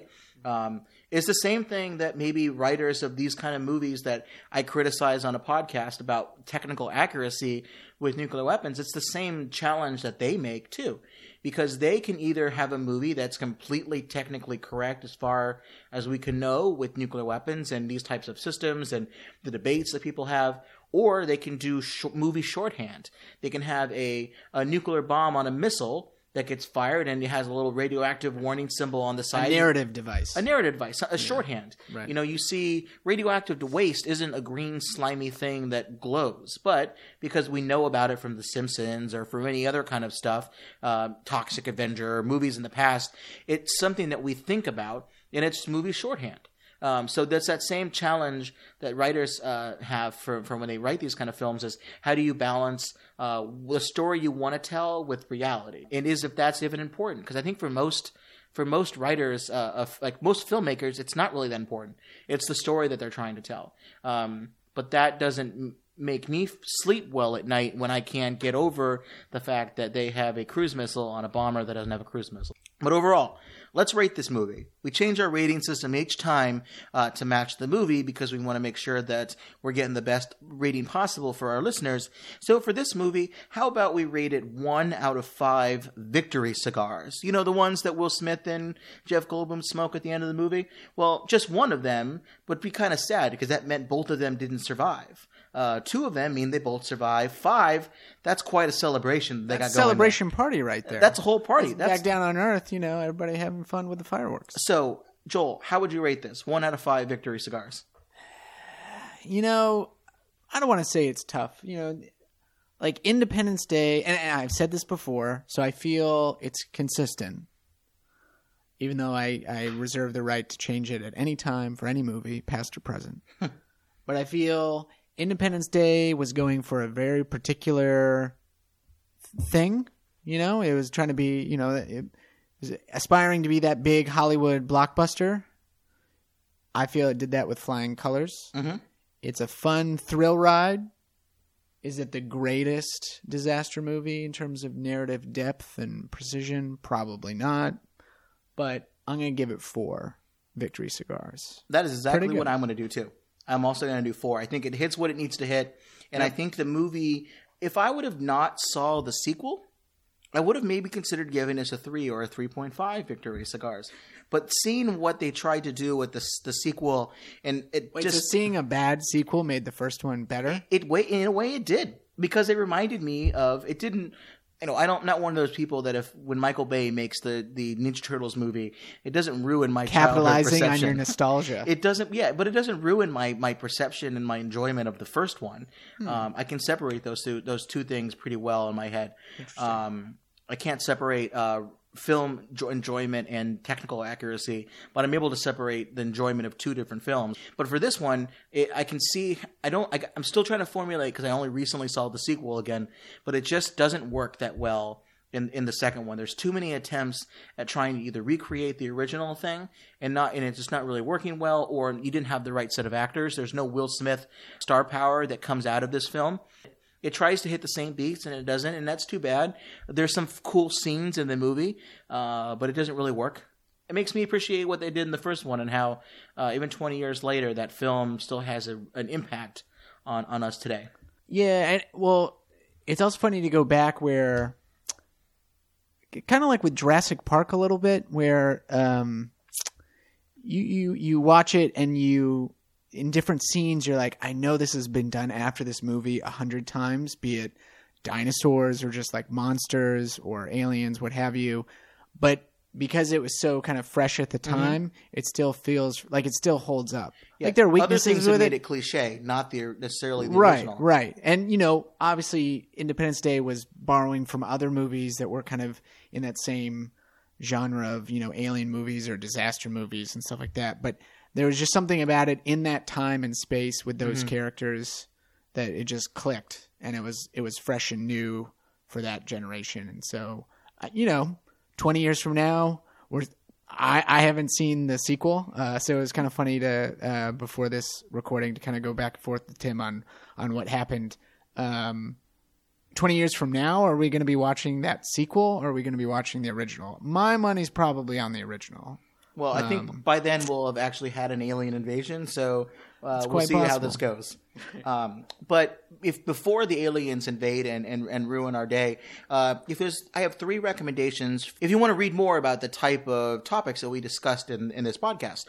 First, a 1998 study called Independence Day, or How I Learned to Stop Worrying and Love the Enola Gay, by Michael Rogan, who looked at Independence Day and its apocalyptic and violent imagery and how they became a huge staple in cinema. I think one of the fascinating things relating to this film is that famous speech that Bill Pullman does about Independence Day and the mankind and all of that.